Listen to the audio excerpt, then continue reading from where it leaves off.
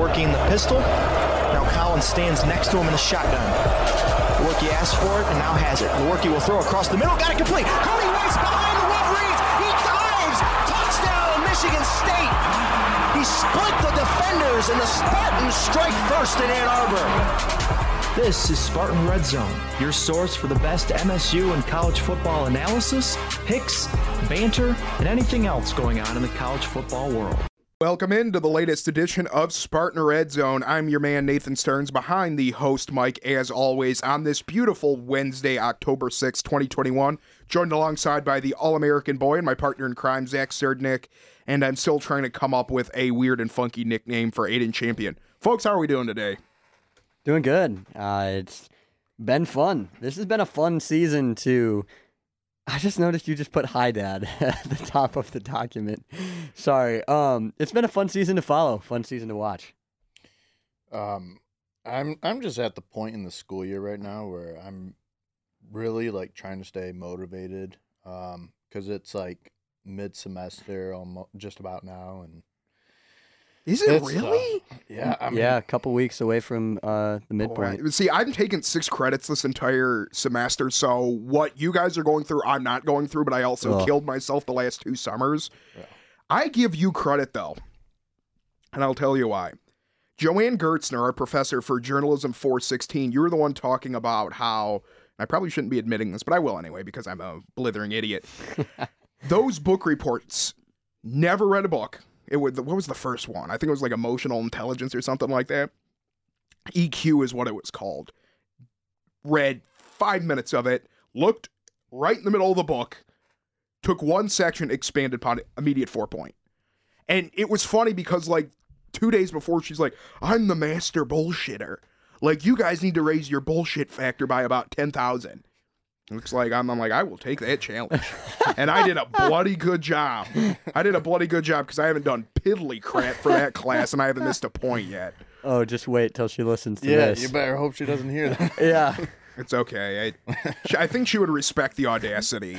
But in all seriousness, as Zach was saying, Michigan State comes into Rutgers week 5-0. Those who bet in Vegas. My granddad actually asked me at the beginning of the year how many wins I thought Michigan State was going to get this year, and I put the over-under on about 6, and the line was 4.5. He's already cashed out. He got himself a nice $300 bet, so he's quite happy with me right now. Yeah, I told people out in Virginia on the internship I was on this summer, one of the guys on our staff was a big sports betting guy, big college sports guy, and he was looking at it, and we were talking about Michigan State, and I said, slam the over. At that time, it was at 4. Then it went to 4.5. He said, slam the over. And I said, because at worst, you're going to get 4 wins out of this team, I think. And he was looking at the schedule. He was like, 4-8, 5-7, maybe. I was like, trust me, slam the over. And I don't know if he trusted me or not. I'll have to reach out and ask him. But if any of you slammed the over, congratulations. Well, I think we all knew the Big Ten West was going to be bad this year. I didn't think anybody thought it was going to be this bad with Minnesota, Northwestern, and Wisconsin especially taking turns as looking like they don't belong in a Power 5 conference. Michigan State 2-0 in conference with 2 winnable games coming up against Rutgers without possibly their best receiver in Bill Melton, and Indiana probably without Michael Penix. We'll get into that a little bit later. Kenneth Walker comes into this game leading the nation in rushing yards with 680, also has 8 rushing touchdowns, and Jaden Reed in all-purpose yards, 883. I don't know, has there ever been a time, because you're the Mr. Statistics guru, Mr. Ken Pomeroy over here. When's the last time a school has led Division I in rushing yards and in all-purpose yards? Like, I don't know if it ever had, especially... Like, had a leader or led both as a team? In both categories. Well, like, just one specific person or, like, a team? A team. Well, I would think. Well, either I just meant, like, the team led in rushing, total rushing, and the team led in total all-purpose, or they had the leader in rushing and in all-purpose? Probably the individual, right? Yes. Yeah. I'm not sure. I will try and find out by the end of this podcast episode. We'll see. And he will. He will. That's the thing, is, like, he's able to dig information in places that I have never even thought of possibly canvassing. But Bailey Zappi for Western Kentucky goes 46-64 for 488 yards and 3 scores. That was nuts. Like, I think that's one of those performances where you watch film leading up to the week in the game just for your pre-prep as a broadcaster, and you kind of get an appreciation for how accurate the kid's deep ball accuracy is, especially at a mid-major school for a guy who wasn't highly recruited at all. I mean, if he was highly recruited, frankly, he wouldn't have been going to Houston Baptist. But then it's like, this is insane. Like, it's one of those things you just have to go, you have to see to believe. Like, Zach and I, completely unrelated, I had no idea, but I think it was in late July or early August, we both went to a Tigers game. I went with my family, he went with his, didn't even know he was there. And Shohei Ohtani hits a 450-foot bomb and goes 8 scoreless innings. Like, you can see it on TV, but you don't gain a real live appreciation for it unless you're there. And I feel so bad for the kid when you throw for 488 yards, 3 scores, and you still lose by 17 points. Like, that's the kicker in all this. You know what I mean? Like, that Western Kentucky defense, we talked about being bad, and they absolutely lived up to that. But Gerald Stearns is a stud, 70 catches for 186 yards and a score. Mitchell Tinsley had another strong game, 7 catches for 127 yards. But the biggest takeaway and the best announcement for all of this stuff is the fact that meal tickets are back. Mm-hmm. You two didn't cover football in the before days, and I only did 3 or 4 games, so I really shouldn't be talking like I'm Moses here. But they're back. They're finally back. You don't have to pay $6 to get one of those hot dogs that gives you food poisoning after. Like, I got a couple of those pretzels, and my God, those things are good. Now if they can just keep the mustard dispensers on both sides of the concourse, that would be kind of nice, instead of having to run all the way down and then thinking the mustard's going to be down at the other end and then realizing it's not on the same side as the drink thing. Or giving you something to put the mustard in. Yes. Other than that, I'm happy. They just got to fix the Sierra Mist machine, because I'm not the world's biggest Pepsi fan. I will drink it. I'm not a big Pepsi Coke guy. I'm a big Dr. Pepper Sierra Mist guy. I will crush Pepsi, though. I do it all the time in our sports meetings after these SRZ podcasts at 5:30. But really wish they would fix the Sierra Mist so it wasn't watered down. The other thing, Rutgers spelt my last name wrong on my credential. Remember last week how I was ranting and raving about how it should be Stearns instead of Sterns? Yeah. Because they spelt it wrong with Sterns. And I guarantee you're going to get someone that's there and be like, well, his license is Stear and this is Ster. Nope, sorry, can't let you in. It's like, well, there's 3 of us and 1 of you. What are you going to do? But not thrilled about that, especially after I sent the email with my name like 3 times, and it's weird because I'm the one that like requested the credential.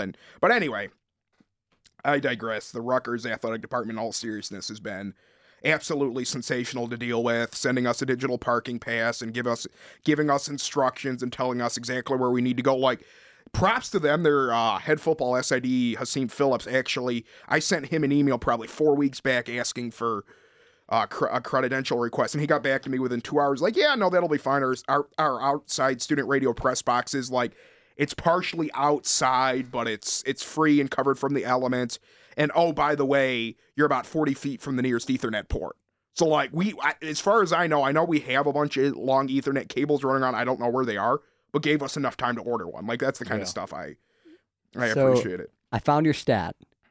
I know he would. This is freaking creepy. It's not as rare as you would think, because when it does happen, a lot of times the all-purpose yard leader is also the rushing leader. That's what I figured. Yeah. And so the last time it happened was 2019, when now Carolina Panther Chuba Hubbard had it for Oklahoma State. I am curious. I'll see if I find it before the end of this podcast, I'll let you know. But when the last time it was 2 different players on the same team.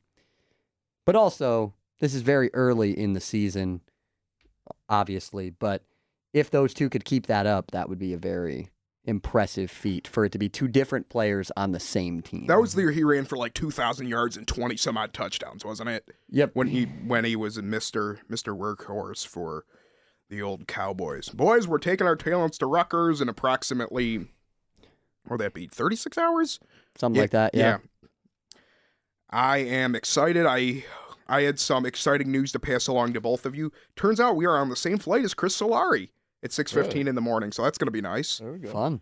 We are going to be Mr. Student Radio. Maybe the Student Radio people can get some tips from Mr. Detroit Free Press. But Move on to Michigan State, Western Kentucky. Spartans win 48-31, score 42 points in the first half. That's the first time since 2014 when they beat Eastern Michigan and put up 70 some odd points. And then actually the week after, I went back and checked, they scored 42 points again against Wyoming. Against in 56-14 win. Kenneth Walker returns to form, 24 carries, 126 yards, and 3 scores. Jaden Reed sets the tone early with that 88-yard punt return score on the first offensive play from scrimmage, I guess you could call it. He had a 46-yard receiving touchdown, 285 all-purpose yards. Jalen Naylor's coming out, party 8 catches for 128 yards. What aspect of the game impressed you most, and what player in this win against a team that I was frankly very worried about? Well, the obvious answer is Jaden Reed. I mean, second week in a row, he returns a punt for a touchdown. Did so right off the bat to set the tone for the game. But just looking overall at this game, I mean, everybody is very critical of the second half performance. Michigan State scoring 21 in the first and second quarters, and then only dropping 6 points in second half. But what I take away from this is the bend don't break, and they certainly lived up to that mentality, even though they were letting Zappe march all over the field. They were able to hold Western Kentucky to those field goals, and that's ultimately what you got to do. You got to find a way to get something when nothing seems to be going your way. Yeah, you mentioned that a number we talked about on the broadcast was that percentage of the time that teams score touchdowns when getting in the red zone. That's down to 52% against Michigan State. Teams only get into the end zone 52% of the time. That's not a bad percentage. I mean, 10 of 19 in holding teams out of the end zone when you get into the red zone. That's a pretty good spot. And that's something that this team has prided themselves on. And I've heard a lot of people in a lot of banter and all of this other stuff talking about how Michigan State's defense is really bad. And I don't agree. Michigan State's defense, when you look at by yards, is 104th in the country. But Michigan State defense, if you look at it by points, is a whole lot better than that because this team doesn't give up touchdowns. And a lot of the touchdowns they have given up have come after the game was over in the Northwestern game and in the Youngstown State game and in the Western Kentucky game. So the defense still impressed me the most, I think, in that game. And Peyton Thorne was phenomenal. He put the ball right where he needed to, and he had a bounce-back game. I think I was talking to you guys before the game that, yes, we knew Kenneth Walker was going to be fine, and he was going to be able to have a big game. But for Michigan State's season as a whole, they needed Peyton Thorne to bounce back from that rough game against Nebraska, and he did just that. He was on the money all night long. First game this season, he threw for at least 300 yards. First time since. That was a career high, but that was the first time since last year's Penn State game in that 39-24 loss to the Nittany Lions. Zach, to your point, Michigan State comes in allowing 429 yards of total offense on average. That's the second worst mark in the Big Ten. But when you look at the box score, we called Braden Narvison's name more times than I think we are anticipating. The guy comes into the game with 2 field goals and he kicks 3 field goals in the first half. That's what you're talking about. As elementary as it sounds and as cliche as it sounds, you traded touchdowns for field goals. And Western Kentucky wants to beat you in a 45-40 track meet. And with the exception of that fourth quarter, which Michigan State came a little bit unraveled when obviously Western Kentucky outscores Michigan State 15-3, it was 42-16 at half. And at that time, you don't want to say the game's over, but you're still up by 4 touchdowns. And there's not very many teams in college or in the NFL or in any league from Pop Warner up that are going to be able to come down from being behind by 26. And it goes back to that theme of, with the exception of the Nebraska game, I mean, even if you want to say, that flea flicker 2 weeks ago from Walker to Thorne to Jaden Reed when Michigan State got that to go ahead 7-0. When this team punches first and when they score first, they're undefeated in Mel Tucker's short tenure here at Michigan State. They look really, really good when they're the first one inflicting the pain. And the slow second half hasn't come back to beat them yet. And the bend but don't break defense is working. But I think one of these days, like if Bo Melton doesn't go for Rutgers, I would like to see more press coverage. Challenge Shameen Jones. Challenge Aaron Cruikshank. Challenge Isaiah Pacheco out of the backfield. Challenge some of these guys. But this was a game I was terrified about. And I knew Western Kentucky was going to get above 30. But Michigan State, I don't care who it's against. 48 points is 48 points. Right now, they're averaging dang close to 40 points on the season. And I know they've not gotten to the heart of their Big Ten schedule yet, but that's encouraging. That is very encouraging. This is a team that has the offensive firepower that we haven't seen from a Michigan State team all around in a while. We've had good running backs at Michigan State. There have been good receivers at Michigan State. But for this type of talent all around is just different. And Jaden Reed gives them something in the return game that Michigan State has not had in a long time. As soon as Jaden Reed got that football on the first punt return of the game, you could tell that he was doing something with it. When he took the return out of the end zone later in the game as a kick return, he only got it out to about the 30, but everyone in the stadium got on their feet as soon as they saw he was going to return the ball. That's just an element that Michigan State hasn't had since probably Keyshawn Martin back in 2011. One thing that concerns me, though, is I feel like Michigan State is much too reliant on these big plays. They don't necessarily succeed in just driving the ball down your throat, marching all the way down the field. They're relying too heavily on these plays that aren't, they come out of nowhere, and before you know it, they're up 14-0, and I think they'll run into trouble when they start facing these ranked Big Ten teams. I would agree. For me, I feel like with the exception of that Nebraska second half, they haven't had a time where they haven't been able to get those big plays. Yeah. I mean, Miami a little bit, but Miami was more of they shot themselves in the foot because their offensive line couldn't block anything. And the same thing with the Nebraska second half to an extent, but also Peyton Thorne just didn't look right. This is a team that has had success doing that. And if they're able to continue to do that, great. But there's going to be a time when they can't. And then we're going to have to see that test, like you mentioned. Can they walk their way down the field? Can they manufacture a drive? And the answer is, I don't know yet. There are going to be any questions with any football team in any capacity I was at Mel Tucker's thing yesterday, went back to media availability today, and you often hear coaches say, we're not content. We're guarding against complacency. We're this and that. We're on our players to make sure that we're taking it one step at a time and one game in a week and all that stuff. Him talking about it, there's the passion in his voice. Like his voice when there's something he's really passionate about goes up about 5 octaves. And he was, if this person's not jogging off the field, we start early morning practice prep and all this at 6:30 in the morning. If they're here at 6:31, we got a big problem. Like there's not a lot of happiness. And he used the term productive anger like 3 or 4 more times yesterday. Like that's the new phrase of we've not arrived. We're not happy at all with where we need to be. But at the end of the day, you're 5-0.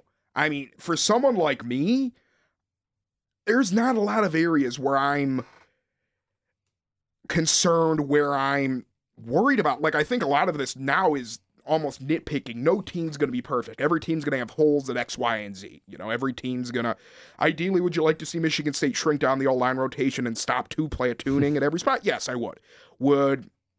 Ideally, would you like to settle on a receiver rotation? Yes, I would. Like, I don't know why in the second quarter you just do a complete line shift and suddenly Montorie Foster and Terry Lockett and Christian Fitzpatrick are in the game. Like, would I like to see Keon Coleman not burn his red shirt just because he's been on special teams? Yes, I would.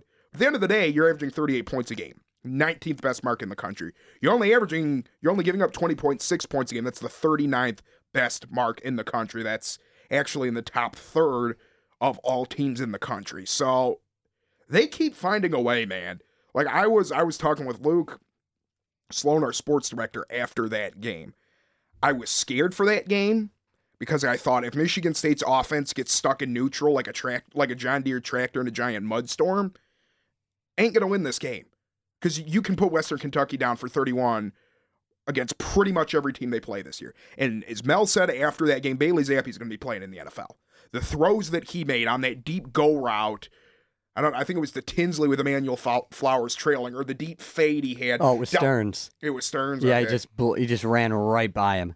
Or it was Brantley, right? That he just burned. Well, Emmanuel Flowers got toasted on one of them in the backcourt, and then there was one where Kimbrough's going for the ball on the far left sideline. Mm-hmm. I mean, the throws that he had, putting it in the breadbasket, that is a good football team, a well-coached football team, and a football team that, frankly, I think is going to make some noise in CUSA this year. But you're 11th. You're 11th in the country, which I amazes me. I don't think anybody thought that. You got 2 more games coming up. I don't want to look too far ahead, but it's hard not. After Rutgers, you're halfway through the season. So this isn't Miami week anymore where you're 3-0. It's like, let's take it a week at a time. You got 2 winnable games, and then, oh boy, because Michigan State's probably going to be favored in the next 2 games, as is Michigan. If they run the table, you're talking about some October 30th, possibly College game day. That's going to be a storybook for the ages in the annals of Michigan State, Michigan. But what else impressed you about Michigan State? What else worried about you, Zach? I see you got your hand up, so I'll kick it over to you. Yeah, I got to get called on like in class here. No, what I was going to say was, for Michigan State, one thing that you're starting to realize is the more you win, the higher the stakes get. Every game that you win, the stakes for the next game become higher. And that will continue throughout the entire season. I mean, you beat Rutgers, that Indiana game becomes bigger. You beat Michigan, that Purdue game becomes bigger than the Michigan game because all of a sudden, you're 8-0. Or so on and so forth. And so these games get more and more important the more this team wins. And that's just something to watch going forward because you mentioned it, Stearns, but they just find a way to get it done. And that Nebraska game, they had no business winning that game to an extent. Somebody, I don't remember who I was listening to, but somebody said this, and I thought it made good sense. They did have business winning that Nebraska game. They did deserve to win that game because you deserve to win that game by making winning plays when it counts. And that's what they did. Mm-hmm. More like Jaden Reed did. I mean, you get 27 to 12 in the first down category, and you're but 200 Nebraska, yards less of offense. But Nebraska shot themselves in the foot. Nebraska had a lot of penalties. They did not play well on special teams, and Michigan State made plays to capitalize on that. And so they got dominated and still found a way to win the game. If you can do that, that's how you shoot up in the rankings. That's how, I mean, you mentioned it. Nobody thought this team was going to be this high. I mean, Stearns, we're calling a game with the number 11 team in the country this weekend. Yeah. And it's not the opponent. So that's not what was expected coming into this year. And it's just been a lot of fun to watch and to cover. Yeah, I'm one of those more optimistic people who's been really defending their case so far because obviously you have all the naysayers who, they make good arguments. And I think the biggest concern is that the weight of Michigan State's schedule is all ahead of them. And they have not played a team that currently has a winning record right now. And, obviously that's why there's so many questions, because this team that is going to be taking the field on Saturday, we don't know if it's going to be the same team 5 weeks from now. In terms of their record, where they stand, and it does, bring about a lot of concerning questions. But again, like I said, I'm one of those who's been more optimistic, and they have found ways to win. They've won in different circumstances where they've been down, where they've had a big lead, where They've had to hold off the opponent like they did against Western Kentucky the other night, and all I can say is we'll have to see. So, interesting statistic I found for you guys, and I actually was looking at this. There's a little playoff picture Week 6 thing that ESPN updated. Michigan State's strength of record, and they take into account the conference, the team you beat, and who they've lost to, injuries, venue, the whole 9 yards. It's the 4th best in the country. Because at the end of the day, you do have 2 conference wins. At the end of the day, you did beat a better ACC team when De'Aaron King is healthy down in Miami. You did beat one of the better CUSA teams and one of the better, frankly, group of 5 schools in the country. The only game that I would consider a freebie or a cream puff was the Youngstown State game. You're not scheduling Northern Illinois and Akron and, I don't know, Central Connecticut State and Houston Baptist. Like, you're actually playing actual football teams, actual bowl caliber football teams. And that Nebraska game specifically, after the can of beat up, I was got to keep it PG, that Nebraska had against Northwestern winning 56-7. That win looks a lot better. Like, that Nebraska team, the farther on the season goes, I'm getting less and less concerned with how MSU looked against Nebraska. Because other than Illinois, and yes, that game was bad, you beat the tar out of Fordham. You did what you were supposed to do. Good teams beat Fordham by 40-something. You ran Buffalo off the field. You were close in the same ballpark down in Norman in Oklahoma and held Spencer Rattler, who's going to be right there for the Heisman Trophy consideration at the end of the year, to 23 points. You were this close to beating MSU, and then you go out at home and just absolutely demolish Northwestern, who's lost a lot of pieces, but still's Pat Fitzgerald's team. That's a better football team. And you can say whatever you want about, oh, they haven't played anybody. Oh, still 5-0. Still got 3 Power 5 wins. You still have 4 decent Division I wins. And my own take on this personally, Aiden, is in terms of their schedule being backloaded, I don't think it's backloaded until the final 2 weeks of the year. That Penn State, Ohio, those 2 games are going to be tough to win. But we're at the point now in the season where you can start getting a pulse of where teams are. You're through 5 weeks. You've played 2 conference games. You're, I don't know, it's 5 divided by 12, 40-something%. You can start to see, okay, this is where this team is, this is where this team is. Right now, Rutgers looks mortal. They got blown off the mat against Ohio State. They didn't look prepared. Noah Vedral looked bad against Michigan. Their 3 wins come against Temple, Syracuse, and Delaware. 3 teams. I don't think any one of those teams is going to make a bowl game. Indiana doesn't have Michael Penix for the foreseeable future with that separated shoulder, and even if he does play, how healthy is he going to be? Then you have the Michigan game. Purdue doesn't look like anything special. And Maryland, as Maryland often does when they get a little bit of hype, just completely looks like a deer in the headlights against Iowa. There's an opportunity to really make some noise here. And I don't think it's too early to start saying, you know what, maybe this could go this way, maybe this could go this way. Maybe, like, you never want to predict the game 3, 4, 5 games out, but this isn't Michigan State playing Iowa, Penn State, and Ohio State in 3 consecutive weeks. They're not playing murderer's row here. They have 2 games that, frankly, I think coming up they should win. Agreed. But I'm still not confident enough in this team yet to say that I feel like this is a game that they can't lose. And I've said this before, I'll say it again. Michigan State can beat any team on their schedule. Michigan State can lose to any team on their schedule. And I will continue to say that as long as this season goes, because this offense has the potential to be so good. But they also have the potential to really struggle if that offensive line struggles. So I'm very curious to see how things go going forward. And I think Michigan State fans breathed a sigh of relief, and you touched on it during the broadcast when Kenneth Walker comes back in the game. He's limping. You see him on the sideline with the athletic training staff getting the ankle taped and getting the ankle knocked back into shape. Comes up gimpy again.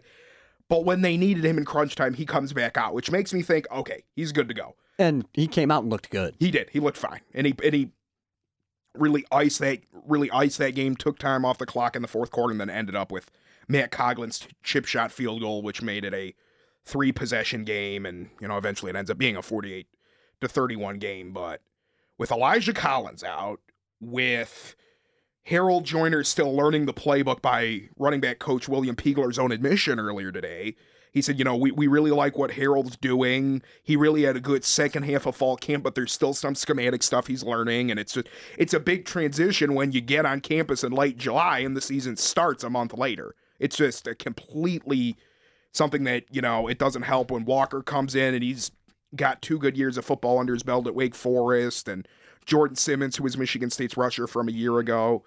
They need Kenneth Walker. Like, this is a deep position, but he does things that Jordan Simmons can't do. He does things that Harold Joyner can't do.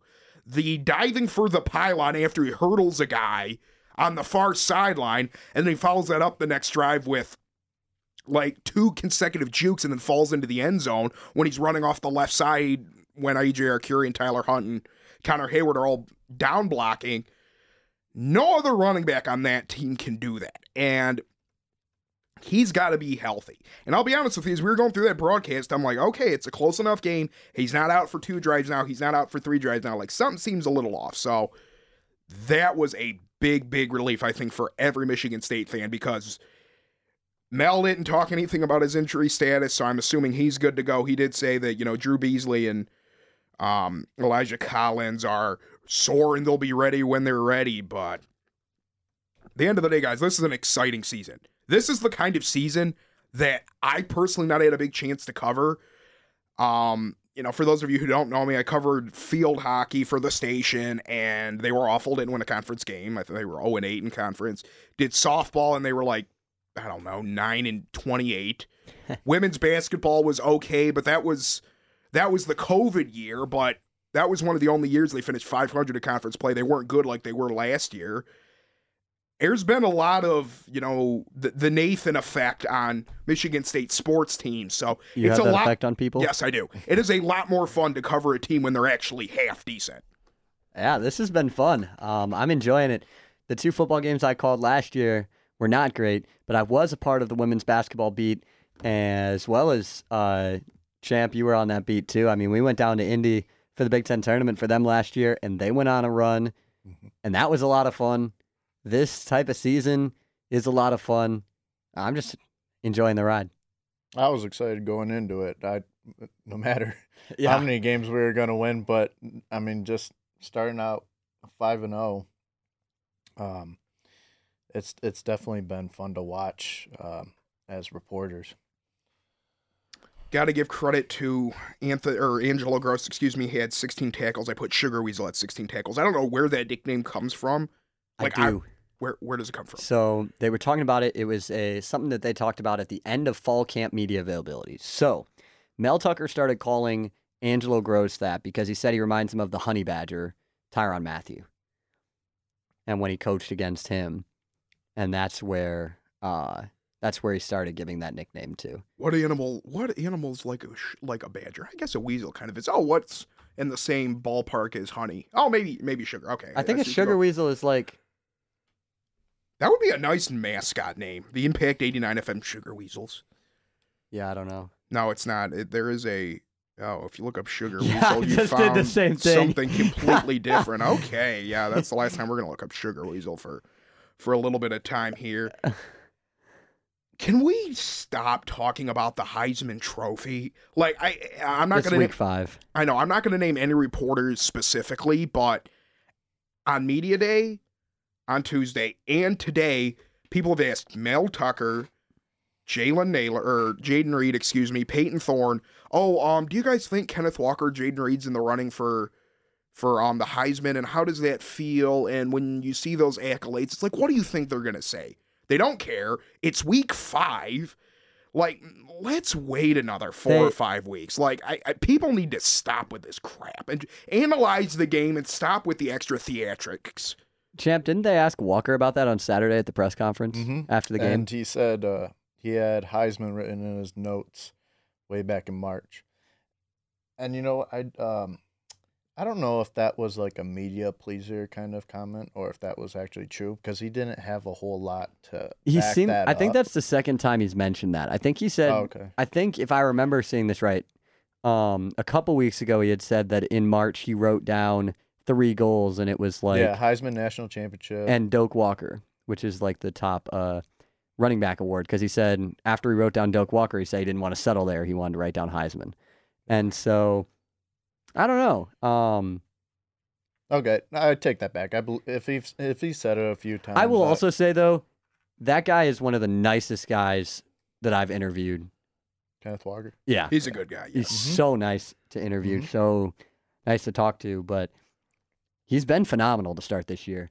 And it'll be interesting to see how they continue to move forward with that offense with him and Reed. And Naylor, who doesn't really get talked about, he had 8 catches for 127 yards? 128, I think. 128? Yeah. That sounds right. Yeah, because Reed was 4 for 127. But Jalen Naylor has a lot of talent. He's a very, very good receiver, and nobody's talking about him. Because he's been quiet. I mean, other than the Yeah. Miami game where he had 4 catches for 82, it's been Mr. But the other thing is teams are going to start game planning for Reed and Walker. And you game plan for Reed and Walker, you take those guys away. Michigan State still has Naylor. They still have Mosley. They've got guys that can make plays, and that is what's going to make a difference, I think, going forward. Yeah, no, I think you hit the nail on the head. It would just bother me as a coach personally. Like, you got to trust that your players can tune that stuff out. But it's like, I appreciate you guys coming here. As a member of the media myself, it's like, it's week 5. We're not focused on individual accolades. We're not focused on making sure that Kevin Jarvis plays so many snaps at right guard so he can qualify as an all Big Ten honorable mention selection. Nobody cares. People care about winning. And I'm a lot more concerned with where this team goes on a week-by-week basis. And I truly believe Mel and that entire team's like that too. Like, you read about it, you kind of, chuckle, you shake your head at it if you're Walker, if you read, but I don't think they're seriously entertaining that, and I don't think it's something that they're frankly wasting a whole lot of time in. I don't think it's something that's keeping them up at night. This is the final thing before we transition to more general Big Ten talk, but I saw what Mel said, and I was in the room when what he said about Cal Holiday, and I almost lost it at the Big Ten.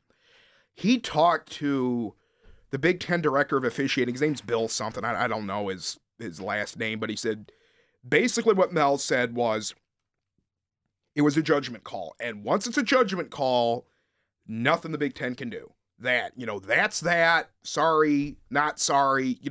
Mel said nothing about whether the director of officiating said it was the right call, wrong call, but it has to be an appeals process. And this targeting crap is driving me closer and closer to the brink of insanity. Like, why the powers that be don't think that, oh, you know what, maybe we should have a flagrant 2 system like we have for basketball, where, intentional hard contact warrants a more grave penalty than unintentional hard contact. First of all, if that's the play that you're trying to eliminate in football, put pillows on them, for God's sakes. So what I understood from Tucker's quote, he didn't say, but he did. He mentions that he wanted to know if they needed to change anything in the way they were coaching how to tackle, and they said no, which means they basically said, our bad, we screwed up, that's not targeting. Because if there was something wrong with it, then he would have told them. And there would have been a thing they needed to change in the coaching of the tackle.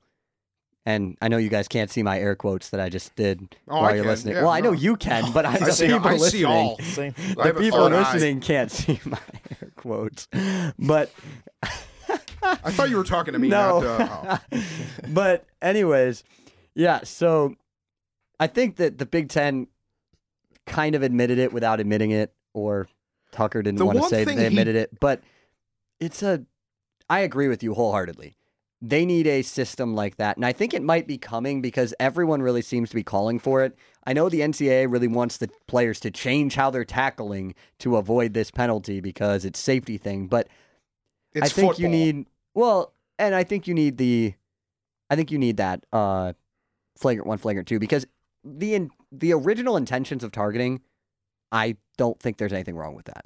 I don't think you should be able to just blow up a guy's head and knock it to the other end of the field. I mean, that shouldn't be allowed. But the way that it's gotten to now, I think is a big problem. It's gotten out of hand. Yeah. I mean, there's just no consistency. It's like a charge and a block in basketball sometimes. You don't know what's going on. And it's never called the same way twice. I mean, No. we were up on the broadcast and had no idea what the call was going to be. We said it. I said, you guys at home, your guess is as good as mine.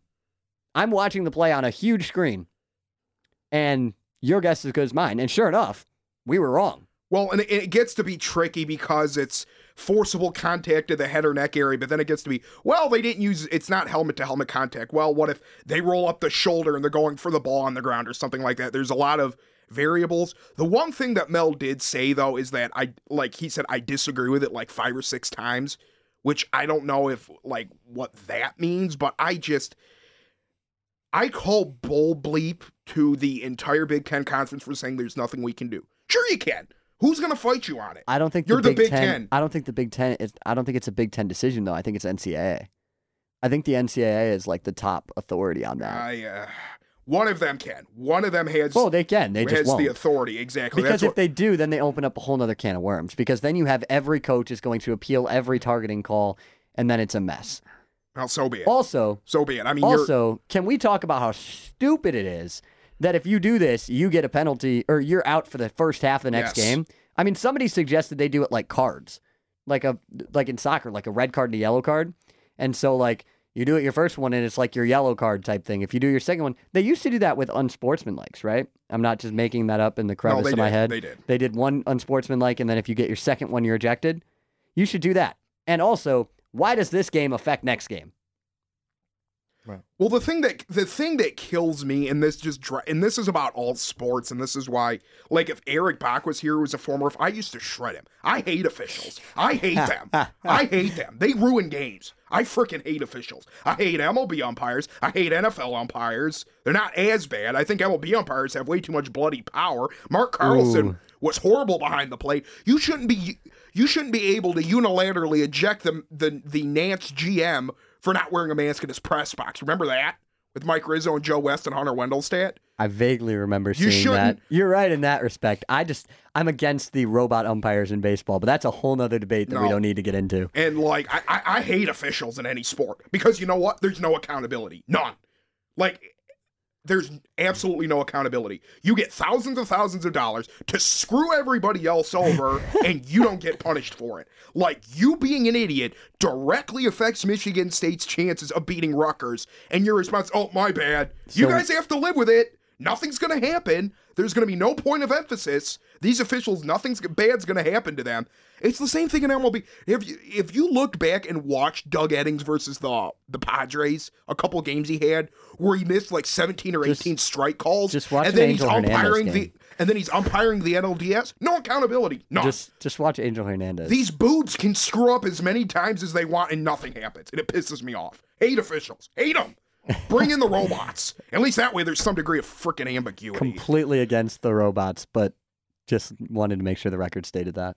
All right, before I throw something We're going to have another Volcano Stearns eruption this time? No, this is the Nathan hate mail on officiating. Some Big Ten scores from last week. Michigan murders Wisconsin 38-17. Penn State kills Indiana 24-7. I love all the violent imagery I decided to use for this. Like, I wrote this down not even thinking.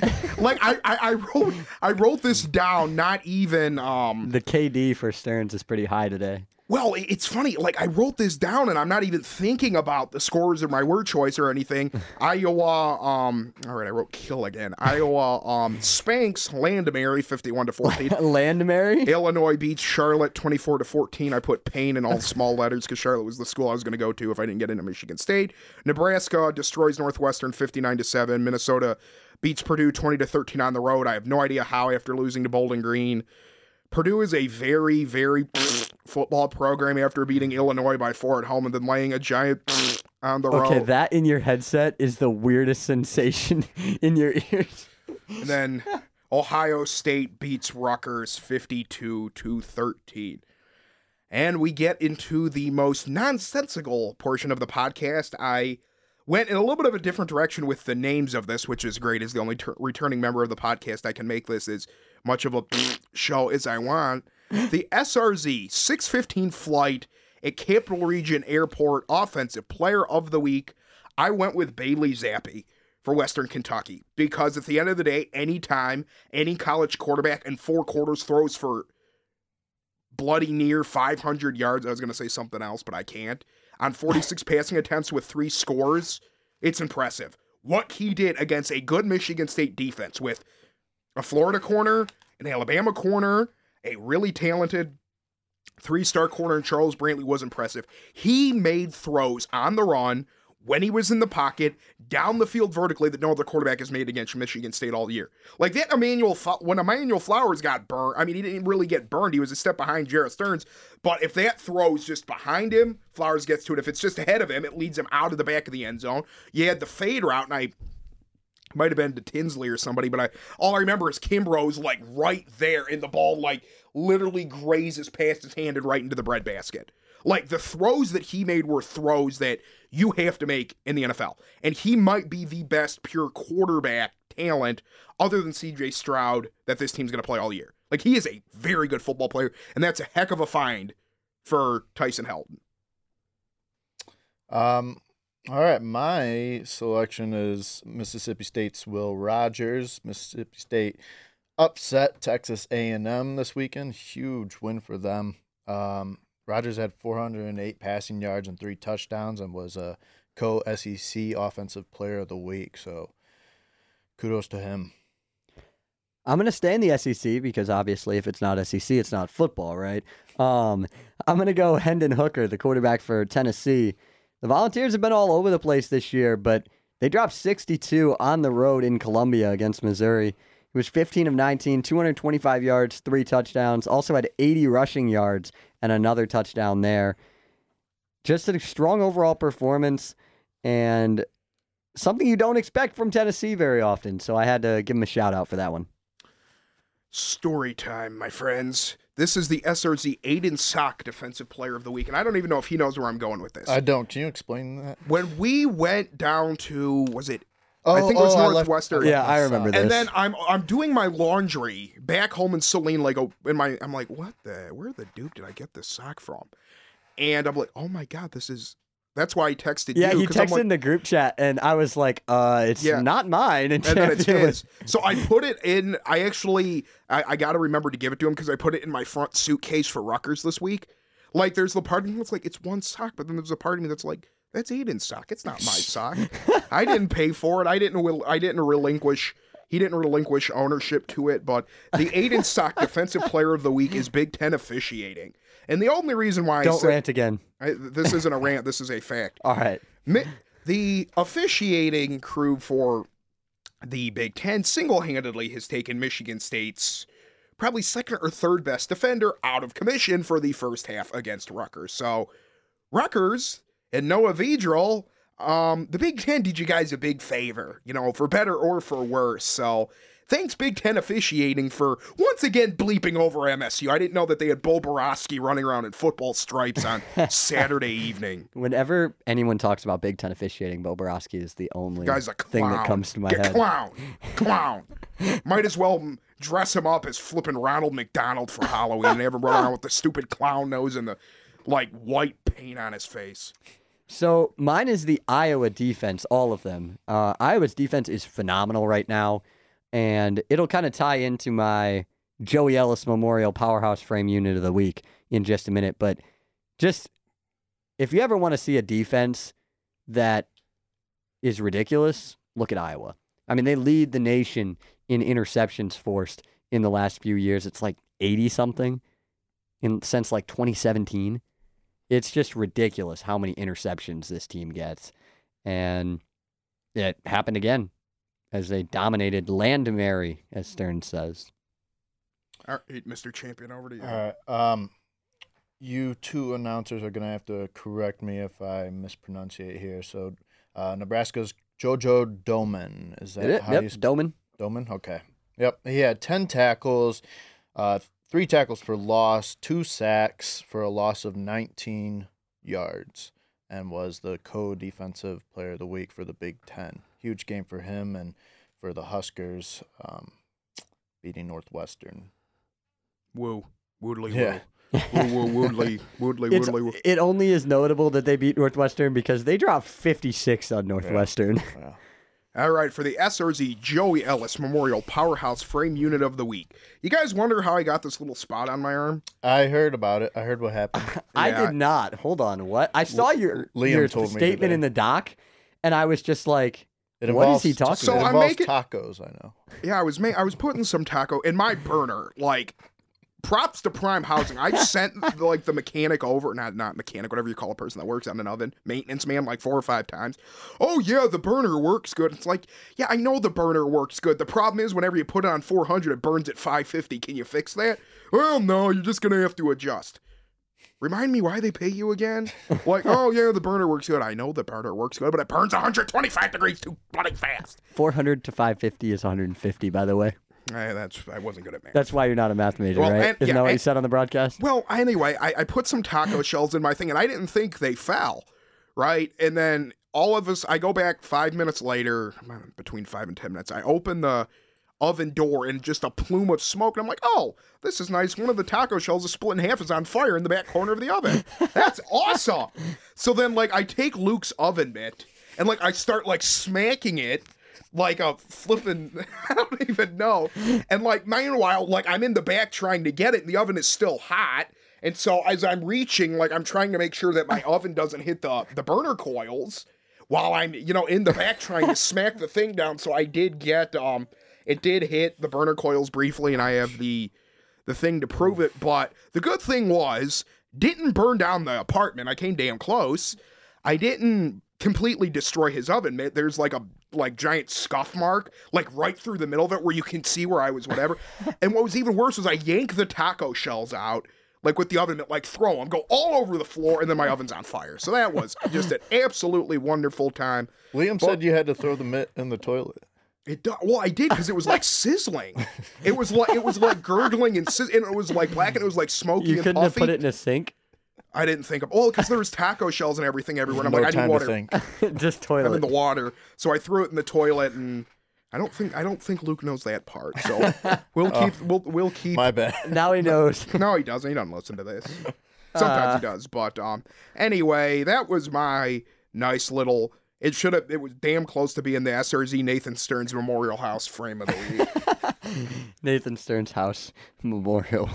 Yikes. Yeah, because Joey's not dead. No, But yeah, Nathan's house almost was.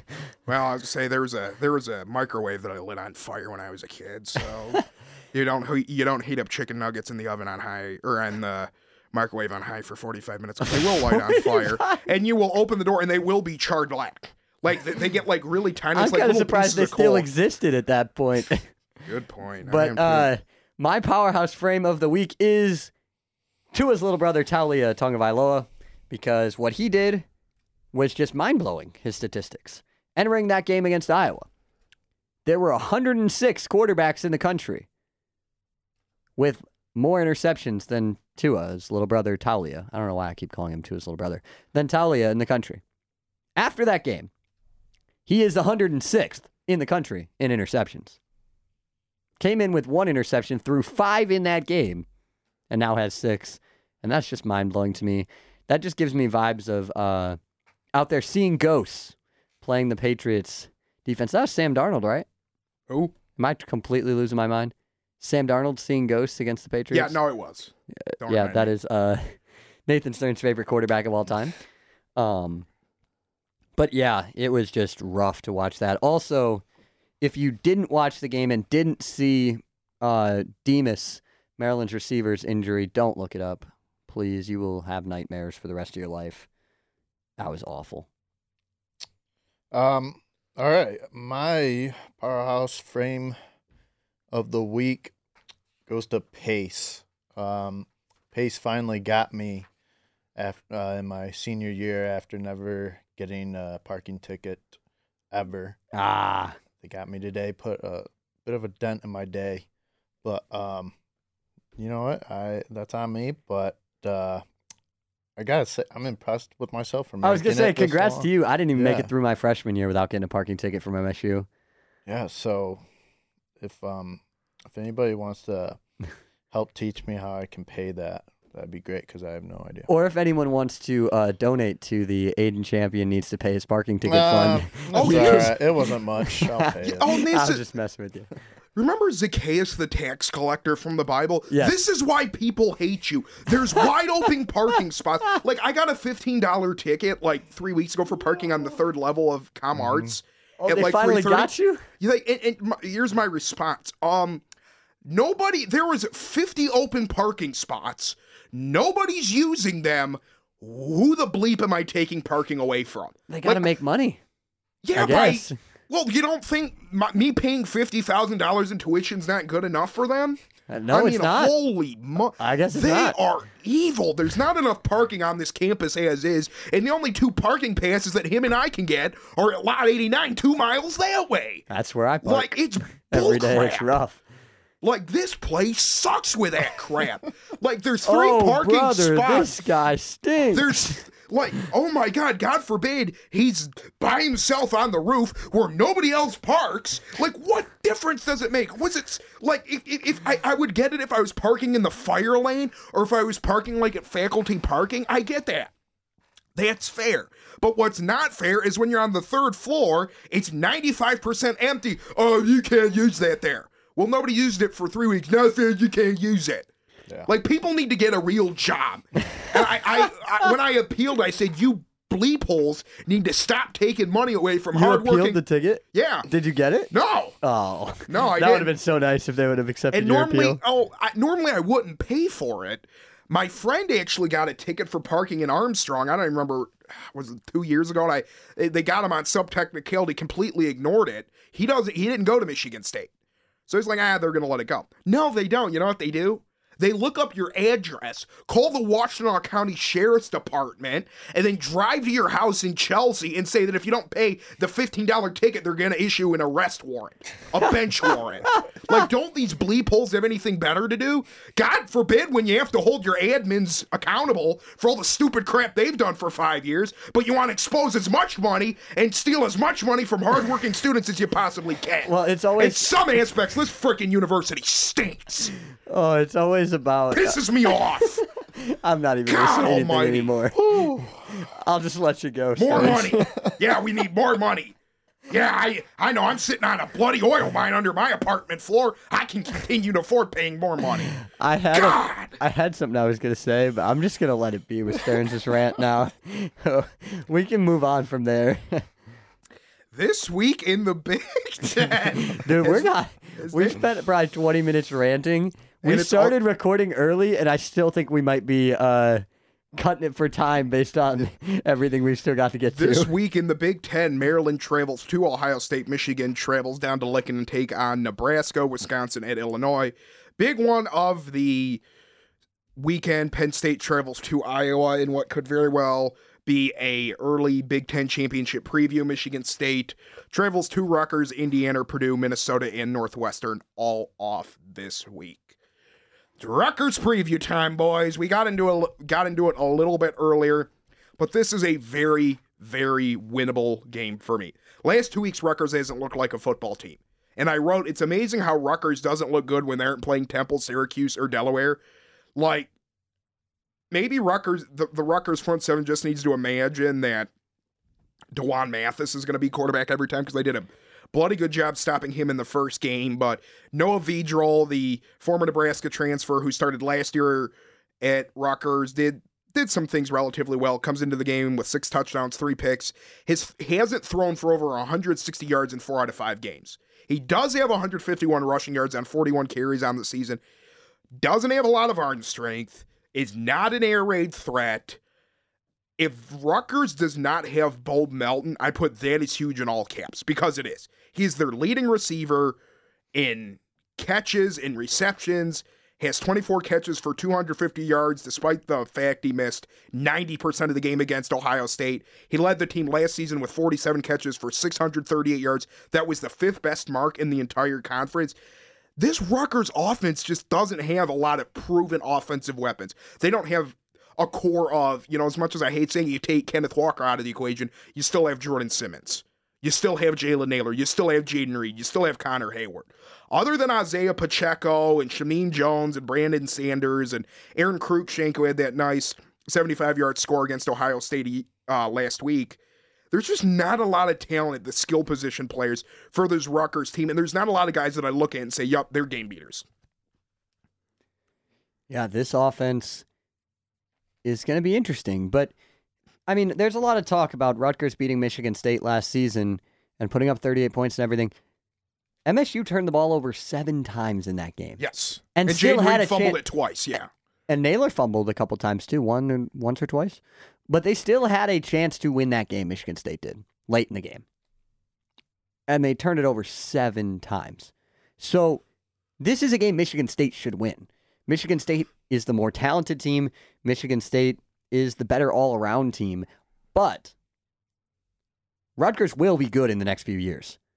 Greg Schiano is a very good coach. Well, look at their recruiting. They're 18th at 247. They are winning back the Northeast with New Jersey, New York. They're making like serious inroads at Paramus and Rutgers is going to be good over the next few years, but I just don't think this is that team yet. There's definitely a lot of talent on this team on both sides. Isaiah Pacheco was dangerous last season when these two teams played, and I think he's going to be a big spot. Bo Melton is definitely huge. And another thing that's big is if Raekwon O'Neal can't go, he's been their starting left tackle. That's something that is to watch because as Michigan State fans better than anyone know, if your O-line's not right and if your O-line can't stay healthy, it is not good for you.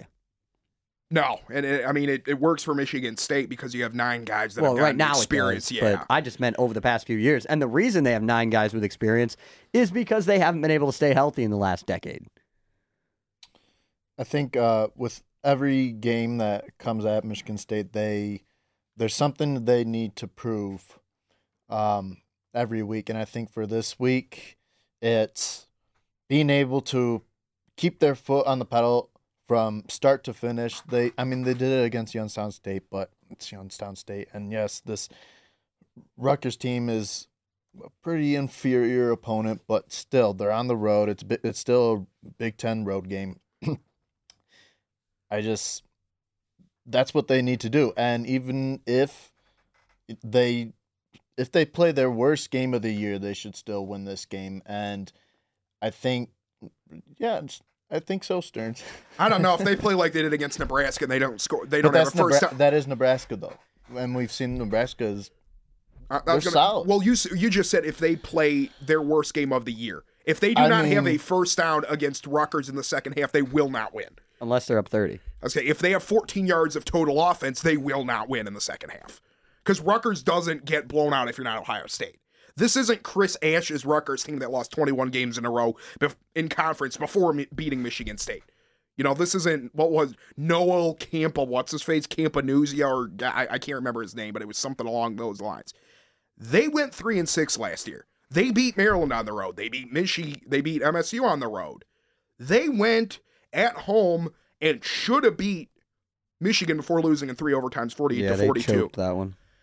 This is a better Rutgers team, but there's not a lot of guys when you go up and down the roster and are going to kill you. Like I'm looking at the depth chart right now.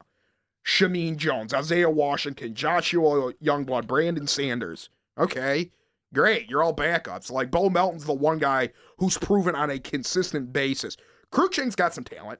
They got some guys on the outside that can beat you in a variety of ways, but they don't have the one guy that's proven that they can do it consistently.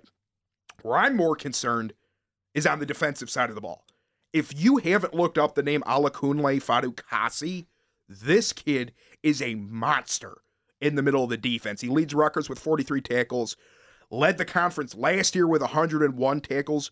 When you talk about a sideline-to-sideline linebacker who penetrates the backfield really well, who's a gap stuffer, who's sound in his run fits, who gets back in coverage, and is quick enough to guard running backs on wheel routes, but it's still physical enough to guard tight ends on seam routes.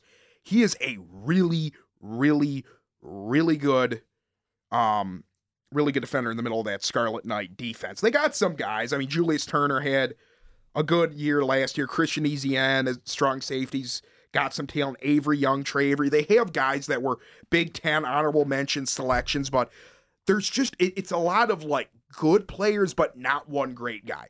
And a team that's, 60% good, 25% mediocre and 25% can't imagine them beating MSU. Like, this to me is how do I put this? Other than Purdue and Indiana, this might be the most winnable game you have in conference. I'm not very high on Rutgers. I mean, I know it's early, not horribly high on them. Still went 3-6. Like, you can talk about them making progress. Still went 3-6 last year. Still, Michigan played awful 2 weeks ago. Still won by 7. I agree. I don't think I'd put Indiana in that category yet. I would put Maryland there before I'd put Indiana there. Indiana is a very, very talented team that has struggled, and even without Penix, they still have talent. Ty Freifogel's a game breaker. I'll say Peyton Hendershot's pretty good, too. Yeah, so that team can still beat you. I think that this is a game that Michigan State needs to win.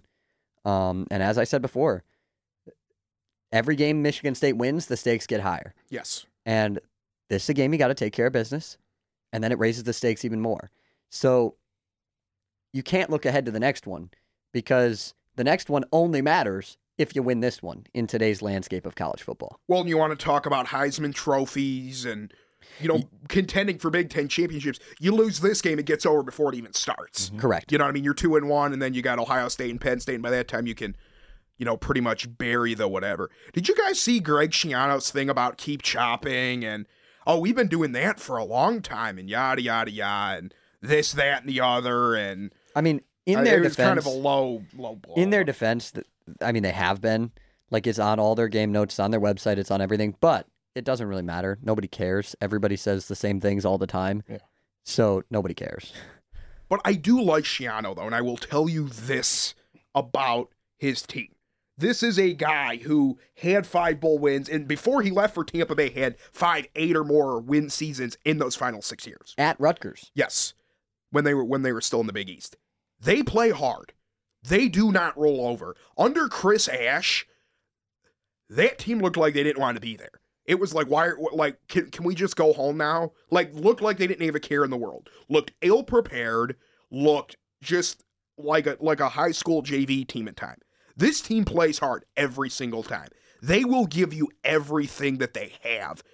The reason why they can't win more is a lot of it's just a talent aspect. It's just an athleticism aspect. It's a personnel aspect.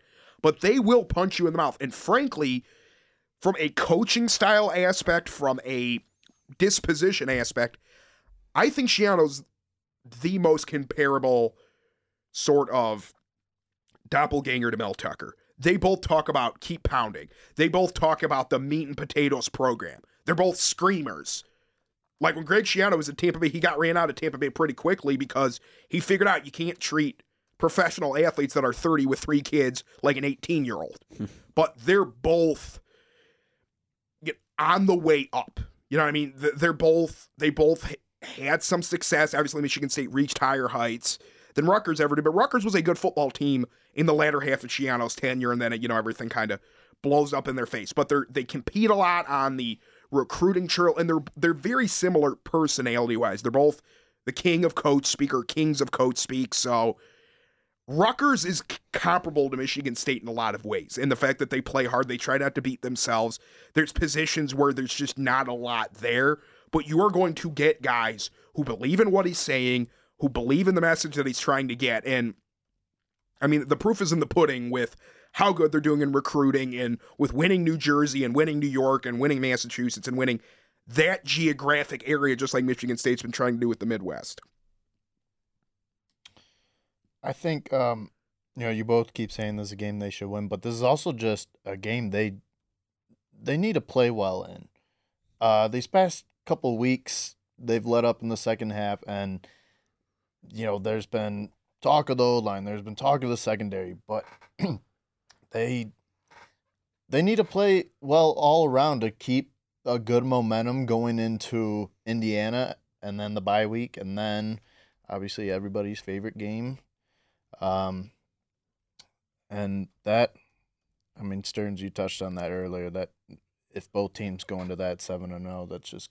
East Lansing's going to burn to the ground. Yeah, it will not be a good time to be a couch. I was going to say, people will either drink themselves into oblivion after the game in happiness or drink themselves into oblivion in despair. Yeah, couches will be burned Either way. in joy or couches will be burned in anger, but Cedar Village will have at least one couch burned on October 30th, especially if it's a night game. I guarantee it.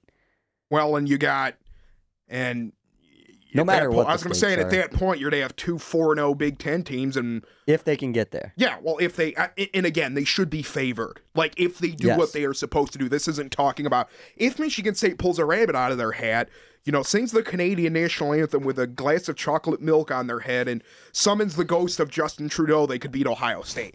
Like that's like they don't have to do anything crazy each of the next 2 weeks, but it did start off beating Rutgers. This is a team that like Nebraska, kind of fighting for their bowl lives right now. They lose this game, they're 3-2. You started off 3-0. You're now 3-2. You still got to play Penn State. I haven't looked at their schedule up and down, but you can't afford to go 3-3 for your bowl hopes. Like, getting to a bowl game is the same thing that we talked about for our expectation for Michigan State. Same thing with Rutgers.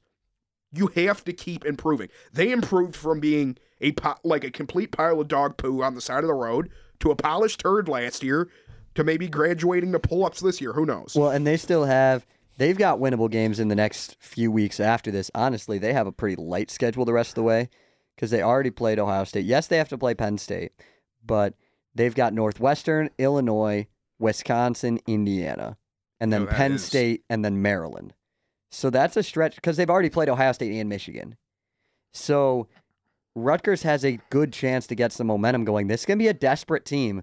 Also, off topic a little bit, but their game notes has this kickoff listed as a 12:01 p.m. kick, and I have no idea why they would put 12:01. Instead of like 12:05 or 12:06, which is what or even noon. Like the week after it says noon, but it says a 12:01 p.m. kick. Things we love to see.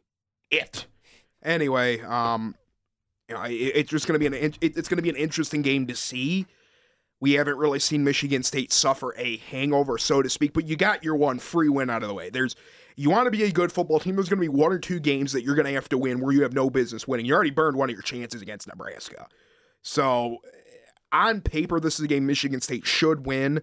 I'm excited to see how Ma Ote and Ben Van Sumeren, along with Noah Harvey, play in that Mike linebacker spot with Cal Holiday out in the first half. Holiday still, despite being thrown out with a quarter and a half remaining, still was second on the team with 10 tackles, still helped to turn the pace of the play of the game when you have the tackle for loss, and then you have the strips, you have the fumble recovery, and the forced fumble. So that's a big loss to the middle of that Michigan State defense. But the one good thing is you have enough experience with Noah Harvey, who started all 7 games at the Mike linebacker spot last year and started 5 games at every single linebacker spot imaginable the year before at the Will and the Sam. You got guys to recover it, but it is a game you should win.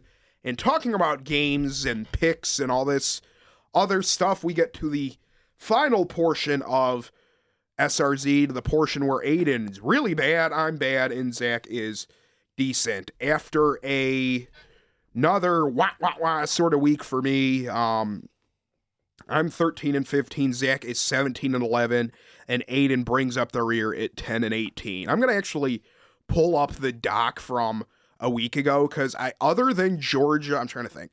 I got Georgia right, I got Bama right, I screwed up on MSU, I vastly overestimated the capacity of Wisconsin. Part of that's that, and part of it's I just can't stand giving Michigan credit for absolutely anything, even though as much as it pains me to say it, that was an impressive win over Wisconsin.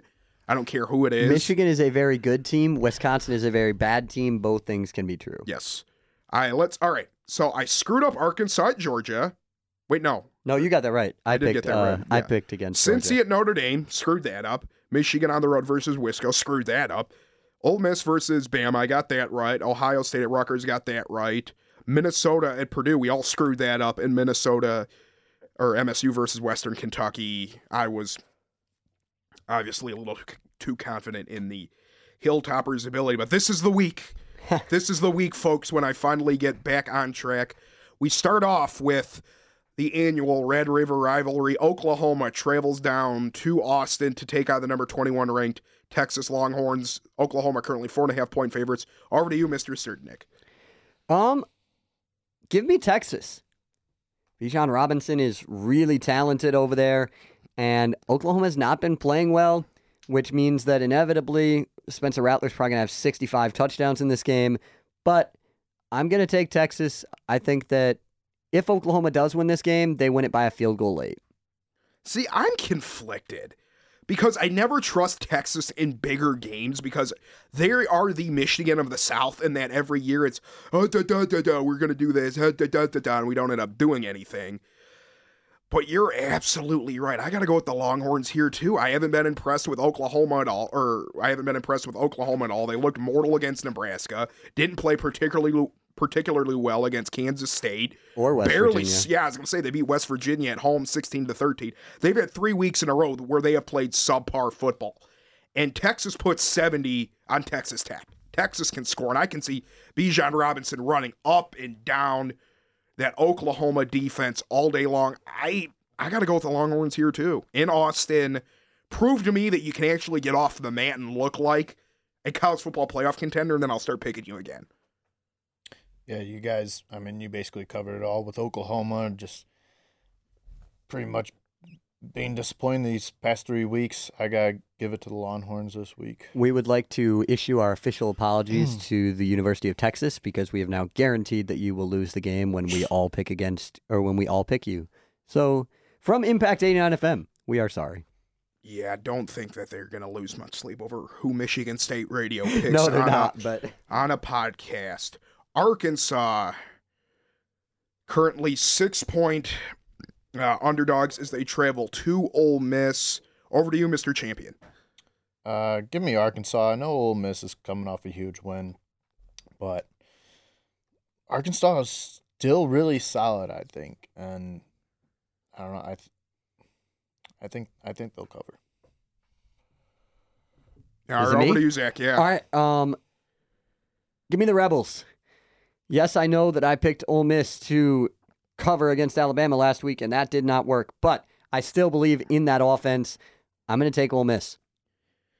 I admittedly haven't watched a whole heck of a lot of Arkansas football or Ole Miss football this year. With that being said, I'm going with Ole Miss as well. Love what Matt Corral's been doing. 10 touchdowns, no picks. Henry Parrish Jr. is a monster. Jerrion Ely with that Ole Miss running back room they're both really, really good, over 200 yards on the season.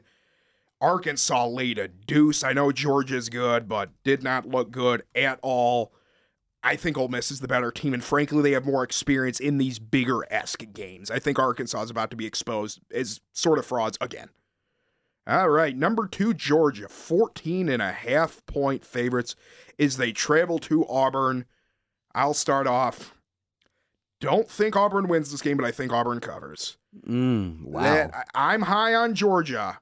I am, but this is I'm getting like shades of the Iron Bowl whenever I would pick Alabama to cover, and it would be like a 20-point spread, and then Bo Nix plays just well enough, and Auburn does just enough to backdoor cover. As good as Georgia is, that's not an easy place to play, and Auburn's got some guys, man. Auburn's good for a reason. Bo Nix is a good player. Jaleel Hunter for Auburn, Jarquez Hunter is a good player for Auburn. So I'm thinking Auburn. Give me the Tigers here.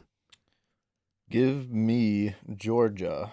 I am just amazed at how great their defense has been this year, and I think it's going to continue to shine against Auburn. So yeah, give me the Dogs. I picked against Georgia last week against the top 10 Arkansas team. I said the spread was way too big.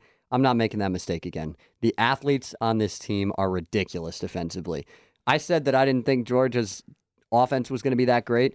They were okay against Arkansas, but you don't have to be great when you allow 0 points against the top 10 team in the country. I mean, that defense is so good. I'm taking Georgia. I could have started for Georgia defensive tackle if I was 6 inches taller and I didn't have a bum knee. Penn State travels to Iowa. Nittany Lions currently 1.5-point underdogs. Give me the Hawkeyes. This is the week when I think Penn State comes back down to earth a little bit. And let's be honest, they got a brutal draw. Like, any team that has to play Iowa, that is the only team in the Big Ten West that has looked consistently good. I mean, yes, Iowa looked meh against Colorado State for in that first half a couple of weeks ago before winning 24-14. But people don't. Kinnick is a house of horrors for every Big Ten East team. And if you're Penn State, this is a game you have to win because you still have Michigan, you still have Michigan State, you still have Ohio State. And you lose this game and your Big Ten East hopes take a big, big shot. I think Iowa wins this. They have a very real chance of running the table in conference. This is by far and away their hardest game. They've looked bored the last couple of weeks, even though they decked Maryland up one way and down the other. Spencer Petras finally looks like a college quarterback. I'm going with the Hawkeyes. Yeah, what you said about Kinnick is exactly my thinking. Iowa wins this game by 1,000,000 because any Big Ten top 5 or any top 5 Big Ten East team that goes into Iowa City, doesn't matter if Iowa's good or not, they lose by 40. Penn State will lose this game by double digits just because. I also am going to go with Iowa here. I think they're really going to separate themselves in the Big Ten contender talk this week, and I think they're going to make a big statement. I think they'll win soundly, too. Next game in our pickup, Michigan travels to unranked Nebraska. Michigan currently 3.5-point favorites. Zach, over to you. So I really want to go with the upset special here. I really want to pick Nebraska. I'm not going to. I'm going to pick Michigan because I'm a chicken. But don't be surprised if Nebraska wins this game. Cornhuskers are playing really well. Michigan still obviously without Ronnie Bell for the rest of the season. They don't have that great of weapons on the outside, and I'm still not sold on McNamara's throwing ability. He didn't look that great throwing the ball against Wisconsin. They're doing this weird quarterback split thing with McCarthy getting some snaps too. Third quarter, handoff comes out. Weirdest three-play sequence I've ever seen. And they do it a lot. It's consistent. I just don't get it. Like, you bring your backup quarterback, it almost feels like you're trying to set something up like in a couple weeks time, but I don't know. But anyways, I'm taking Michigan, but I'm wary of it. I am too, but I got to go with the Wolverines as well. I keep picking against Michigan, and I keep getting burned. As much as I've been impressed with how Nebraska has played, I see this being a very low-scoring game. Hassan Haskins and Blake Corum didn't do piddly crap against Wisconsin. They ran for 2.5 yards on average. When you look at the box score that I have in front of me, Hassan Haskins 19 rushes, 47 yards. Blake Corum 15 rushes, 46 yards. Overall, as a team, 44 rushes for 112 yards. With that being said, Roman Wilson is playing better. Cornelius Johnson is playing better. Eric Auld is playing better. There's going to be a game where I think Nebraska has a little bit of a downturn because, frankly, I think they're playing above their means right now, and I think the way they're playing is a little bit unsustainable. And, God, I hate doing this. I really want to. Nothing would like to see me more than Captain Khakis wetting his shorts on a national stage again, but don't think he will. Give me the Wolverines. Yeah, I have to say Michigan as well because, like Stearns, I've also been getting burned every time I pick against Michigan. And I think they're going to come in high off this Wisconsin win, and I think they've got a lot of momentum on their side right now. All right, the game that everybody's been waiting for, jumping the gun a little bit. Wake Forest 6-point favorites as they travel to Syracuse. Aiden, over to you.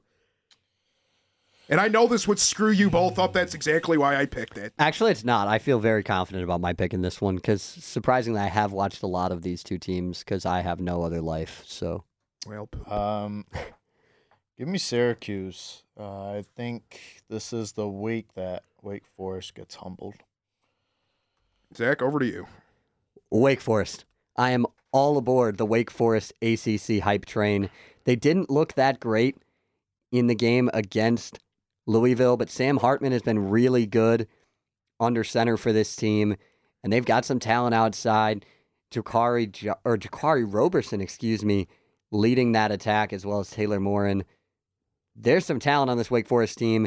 Give me the Demon Deacons on the road. I'd pick the Demon Deacons by 15 because Syracuse is a sorry excuse of a football program, and how Dino Babers is still employed is one of life's greatest mysteries. When you look at his coaching, 13-30 overall in the ACC, the only reason he's still employed is because in 18 they went 10-3 and won the Camping World Bowl. Only reason. They went 1-10 last year. You're 3-2 this year. You lost to Florida State, who's not very good. Syracuse is just not a good football team, a good football program. They're perennial, a giant. So give me the Demon Deacons. Oh. All right. Aiden, over to you.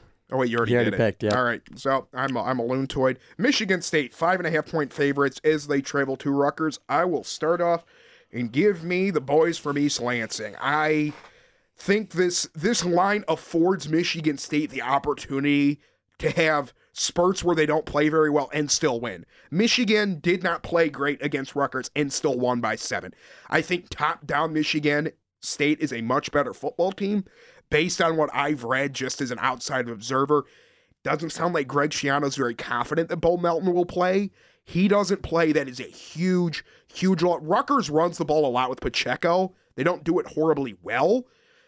At the end of the day, this Michigan State team is eons better than it was a year ago, and they still put up 28 against a Rutgers team that returned a lot of its players from a year ago, and they turned the ball over 7 times. You don't completely blast yourself in the foot. Top down, I think, for 60 minutes, the talent and the overall ability of Michigan State is going to eventually overwhelm the Scarlet Knights. Give me Michigan State as well. I think they're going to come into this game fixing a lot of mistakes that they've made in these past few weeks, and I think they're just going to simply beat down on Rutgers, but I guess we'll see. Zach? I'll take the Spartans by double digits, but I don't know that I think it's going to be a blowout. I think Michigan State scores late and puts this game away. Kind of like Miami, so to speak. Yeah. Similar territory, yeah. Yeah, except for I've compared like the last 3 games of my expectations to the Miami game, and none of them have been like that because they came back and beat Nebraska, and then they jumped all over Western Kentucky. But I do think Michigan State does win this game. I also think they cover the spread of 5.5. All right, that will do it for this week's episode of Spartan Red Zone. This episode will drop tomorrow morning, so if you guys are in the Rutgers area or within the Lansing, East Lansing area, give us a tune-in at impact89fm.org/listen live or WDBM 88.9 FM if you're in the Holt area, Grand Ledge area, Okemos, Jackson, Lansing, Brighton, all those wonderful little towns that are so much. Howell, where President Biden was yesterday. I think we're excited to go out to Rutgers. I'm already probably not going to sleep tomorrow night. The one thing that's going to suck, though, and I'm very, very angry about it, surprised Nathan being mad about something, who would have ever guessed. We land at like 11 o'clock in Newark, and our hotel check-in time isn't until 4. So Philly's right by there. What do you mean Philly's right by there? Philly's like half hour, an hour from Newark. But I won't get to crash and take a cat nap. That's true. Well, I mean, the good thing is, also an hour Uber ride it's going to be a lot. It's going to be into Philly. I mean, we're already going to have to. We're already going to have to pay enough going into Piscataway because the hotel's like 35 minutes from the airport. What's really going to suck? The hotel is really close to the stadium, not horribly close to the airport. SHI is about half an hour or 40 minutes, just depending on traffic. Our flight leaves on Sunday morning at like 8:30 or 8:40. It's something early. It's early. 8:55, yeah. Okay, yeah. Anyway, I think 20. Yeah, something like that. We're 30 minutes away, and we're driving into like Newark which is going to be a Sunday though, so that might be nice. Yeah, we're still going to have to get up early, and yeah. Nathan doesn't get any sleep. I don't sleep. I sometimes sleep during the day. Like on Monday, I took a nap from about 1:30 to like 5 o'clock, and then stayed up until 3:30 in the morning, and then got up at 8:30 for class and did it all over again because I'm an unhealthy you-know-what. But anyway, thank you guys for tuning in to this edition of Spartan Red Zone. As always, I'm your man, Nathan Stearns, for Zach Serdnick, Aiden Champion. We'll talk to you guys next time.